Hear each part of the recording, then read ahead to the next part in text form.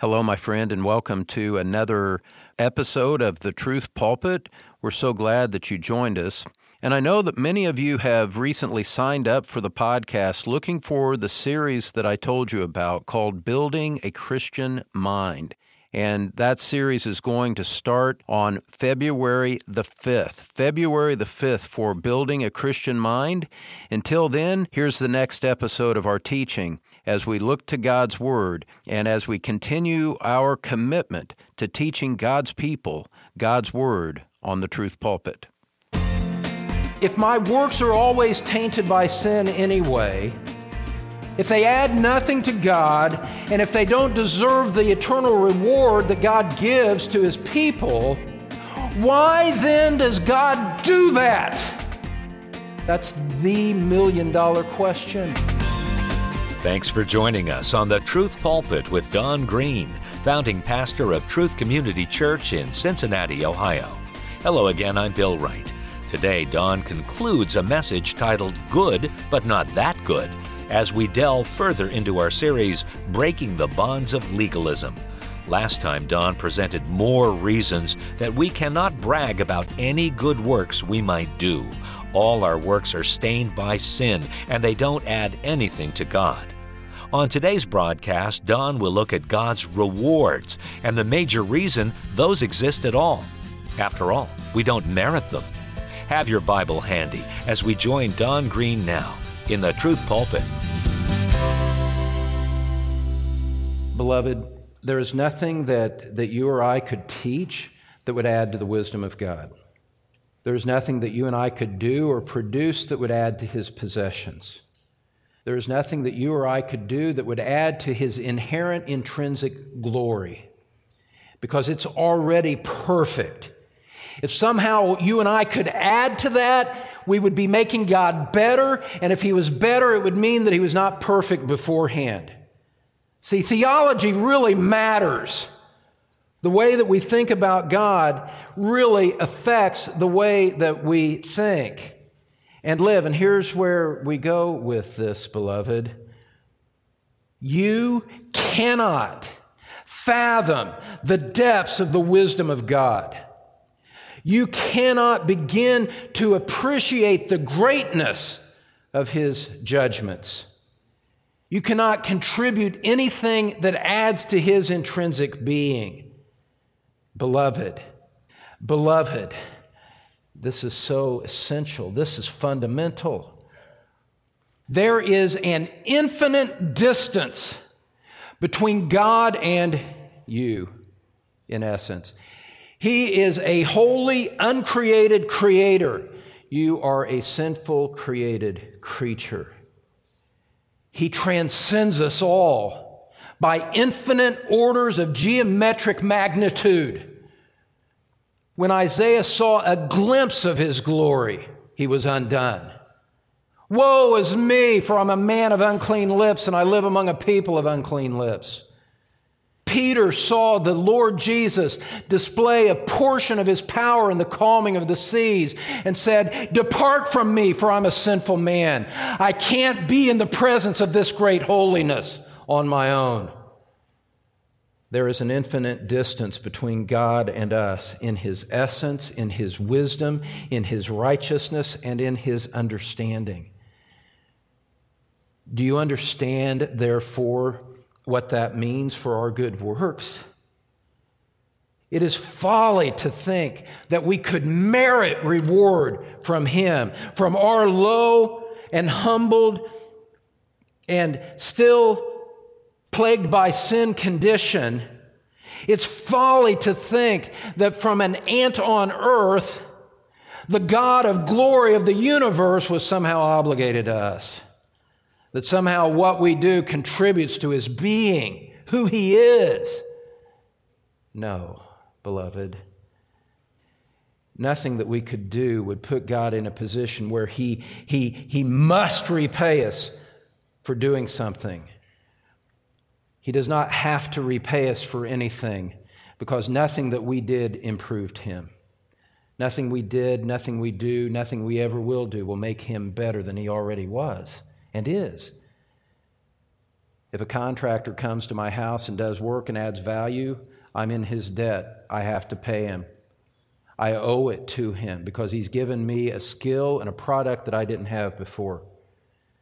We don't relate to God on that basis. God is not our contractor. And so we recognize that the utter difference in God's essence compared to our own makes it so that our good works, they may be good, but they're not that good. They're not of infinite transcendent goodness like God is. They're not of infinite purity and holiness like God is.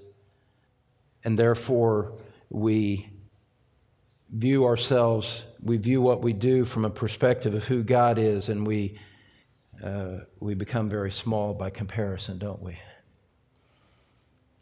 Fourthly, finally, God's reward is far greater than your works. The reward that He has stored up for His children in heaven, in eternity, that is waiting for us to enter into, is far greater than anything that we do.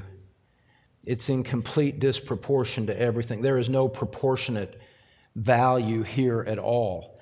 I want you to think through this with me for just a bit. Beloved, we're talking about really, really transcendent principles here.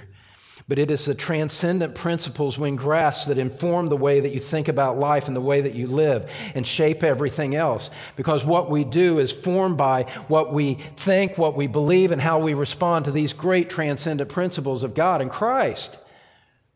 And it is in here that we break the bonds of legalism from the foolish thinking that I merit pride or that God owes me something by what I do. You realize that it could never be about your obedience to rules that would be the crux, would be the basis, would be the foundation upon which God would deal with you. If it was based on what you would do, God would have nothing to do with you because He's too great, He's too holy, the blood of Christ is too precious. This changes everything. But fourthly, and this in some ways is the sweetest of them all, God's reward is far greater than your works. Look with me in the writings of Peter, if you will. Go back to Peter just after Hebrews. And in 1 Peter, beloved, this is just great. Peter is praising God here in 1 Peter chapter 1, verse 3.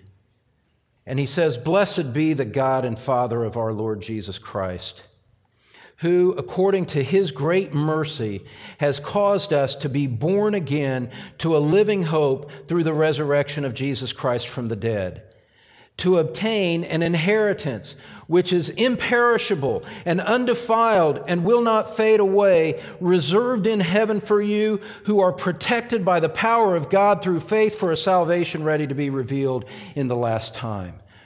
Beloved, do you remember, or do you sometimes forget, like we're all prone to do, the greatness of salvation in Christ? That it is so great for what lies ahead that the present blessing that we enjoy of being a Christian is almost incidental by comparison. God saved you by His great mercy at the cost of the great precious blood of the Lord Jesus Christ. Though you were dead in sin and hostile in mind against Him, He saved you not only to deliver you from the power of sin in this life, to deliver you from the penalty of sin in this life. There is an untold treasure house of glory and blessing that awaits us all when we get to glory. Scripture describes it here as an inheritance which belongs to us. That's something that is imperishable, undefiled, and will not fade away. The glory of what is to be revealed to us is stunning. It is beyond earthly description. It is far beyond any earthly value. That's what God saved you for. 50 million years after our first arrival in heaven, The glory and the splendor of it will not be diminished in any way in our eyes. You know, you can go to theme parks, you can go to Disneyland, Disney World, and after a while it gets kind of old. Heaven's not going to be like that. Peter says, the glory of it will not fade away. A great gift still to be received by us from the merciful hands of God. That is our hope. That is our certain expectation. And in the meantime, God is protecting us by His power to make sure we arrive there, that we arrive safe in His heavenly kingdom. And whatever the vicissitudes and the ups and downs of life might be in the meantime, for Christians, there is an eternal principle of power that is keeping us, bought for us by the precious blood of Christ, at the hands of the mercy and the love and the grace and patience of God, all bestowed upon us unworthy sinners. And He's going to introduce us from this miserable life by comparison into an eternity of great glory. That is our ultimate destination. Look at Revelation 22.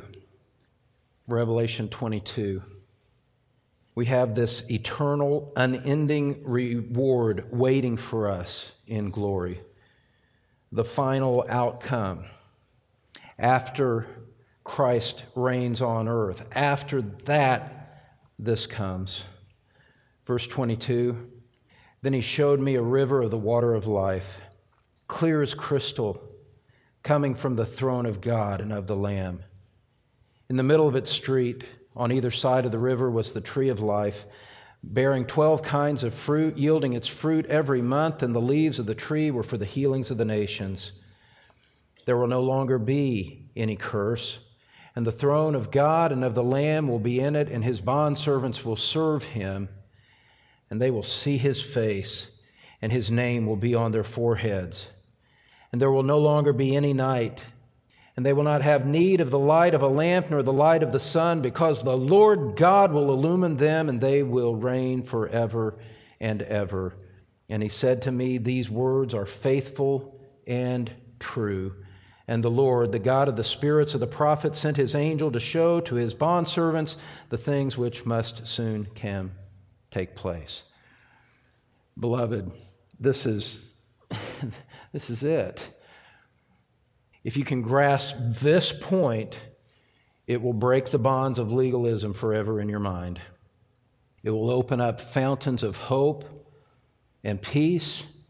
It will put to bed the thoughts of despair. It will put to bed the sense of pressure that says, I have to do this today or I'm going to be in trouble with God. A rules-based approach to relating to Him. Beloved, think about that glory. Think about its duration. It is endless.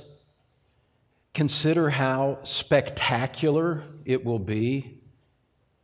Consider the privilege that will be ours to look upon the face of Christ, to see Him glorified, faith having become sight, to somehow be sharing in that glory, because to see Him in His glorified state, Scripture says, will be made like Him. Somehow we're going to share in resurrected glory in the realm of heaven for endless duration, a great gift that we did not deserve. Now think about it from this perspective. That's eternal. That never ends. While the good works that we do in this life are done in time. Not only are they done in time, they will be quickly forgotten by those who come after us. Our flesh will perish, our name will perish on earth. And just as you don't remember who your ancestors were from 200 years ago, one day that will be the case of all of us. We'll be forgotten.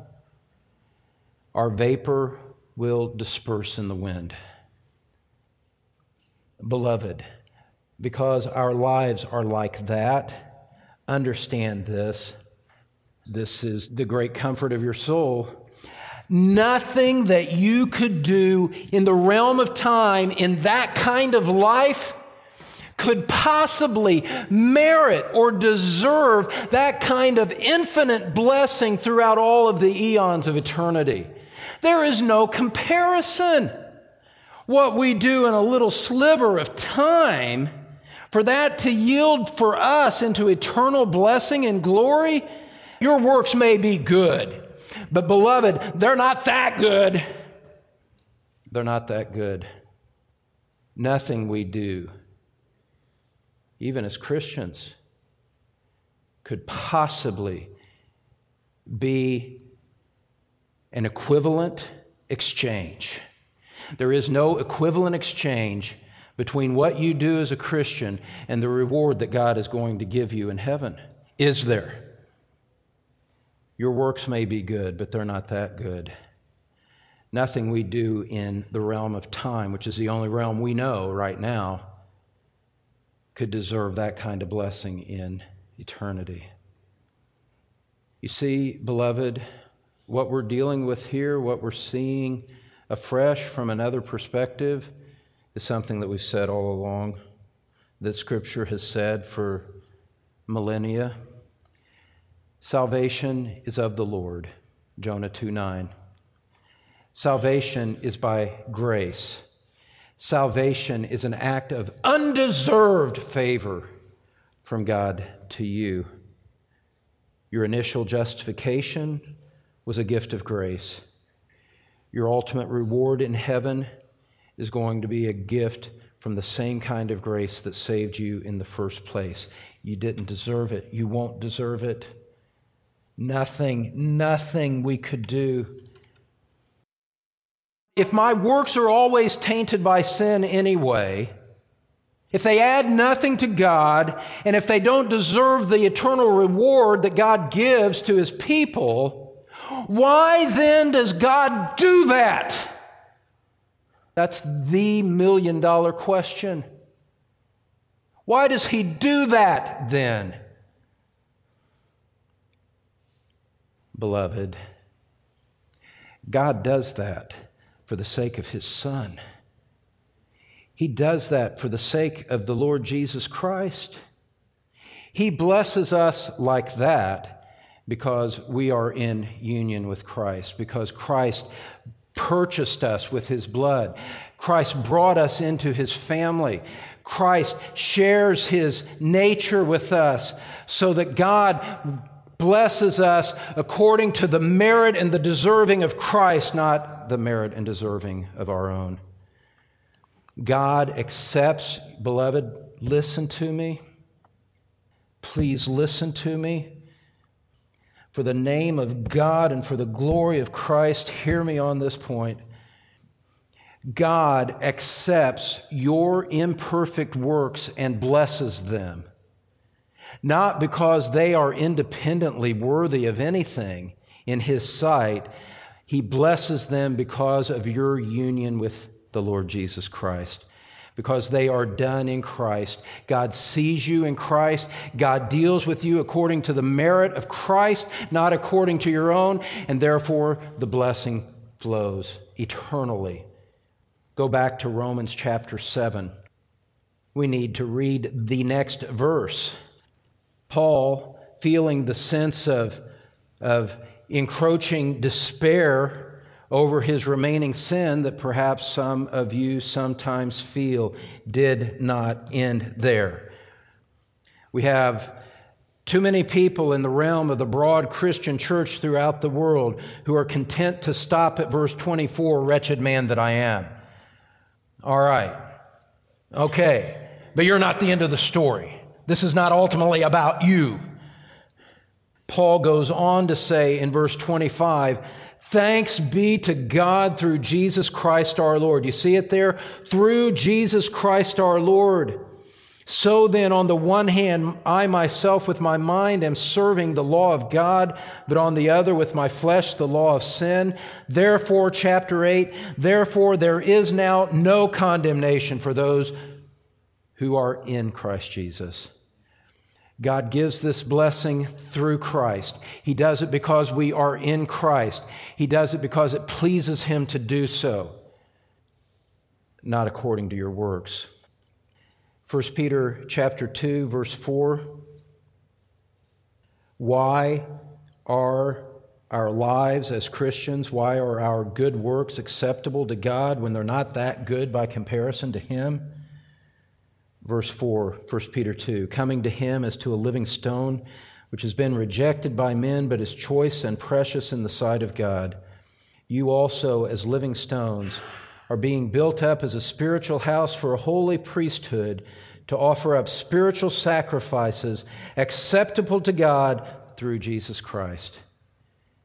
What we offer to God in the name of His Son, He accepts, despite its imperfections. And part of the blessing of Christ upon our lives, part of the gracious way our Master deals with His slaves, is that Christ sanctifies our good works in a way that makes them acceptable to the Father. Why does God accept our works? That was the question I asked. One writer answers it this way. God graciously and kindly responds to our efforts to please Him, notwithstanding all their defects, because He looks upon us in Christ. Our initial salvation rests entirely on Christ. For God to accept our good works, we rest entirely on Christ, not on our own merits. And you know what that does, beloved? Those of you that come out of this background, that deals a death blow to legalism. Because you understand, I could never possibly be relating to God on a basis of my life performance, on a basis of what I do, or on the basis of rules. That is not the basis on which He accepts us. He accepts us in Christ, and we receive Christ by faith. We rest in Christ by faith. It's for the sake of Christ that He receives your works. And so, beloved, as we obey God in the ways that we've talked about earlier in this series, we don't offer to God our good works from a sense of pride in self.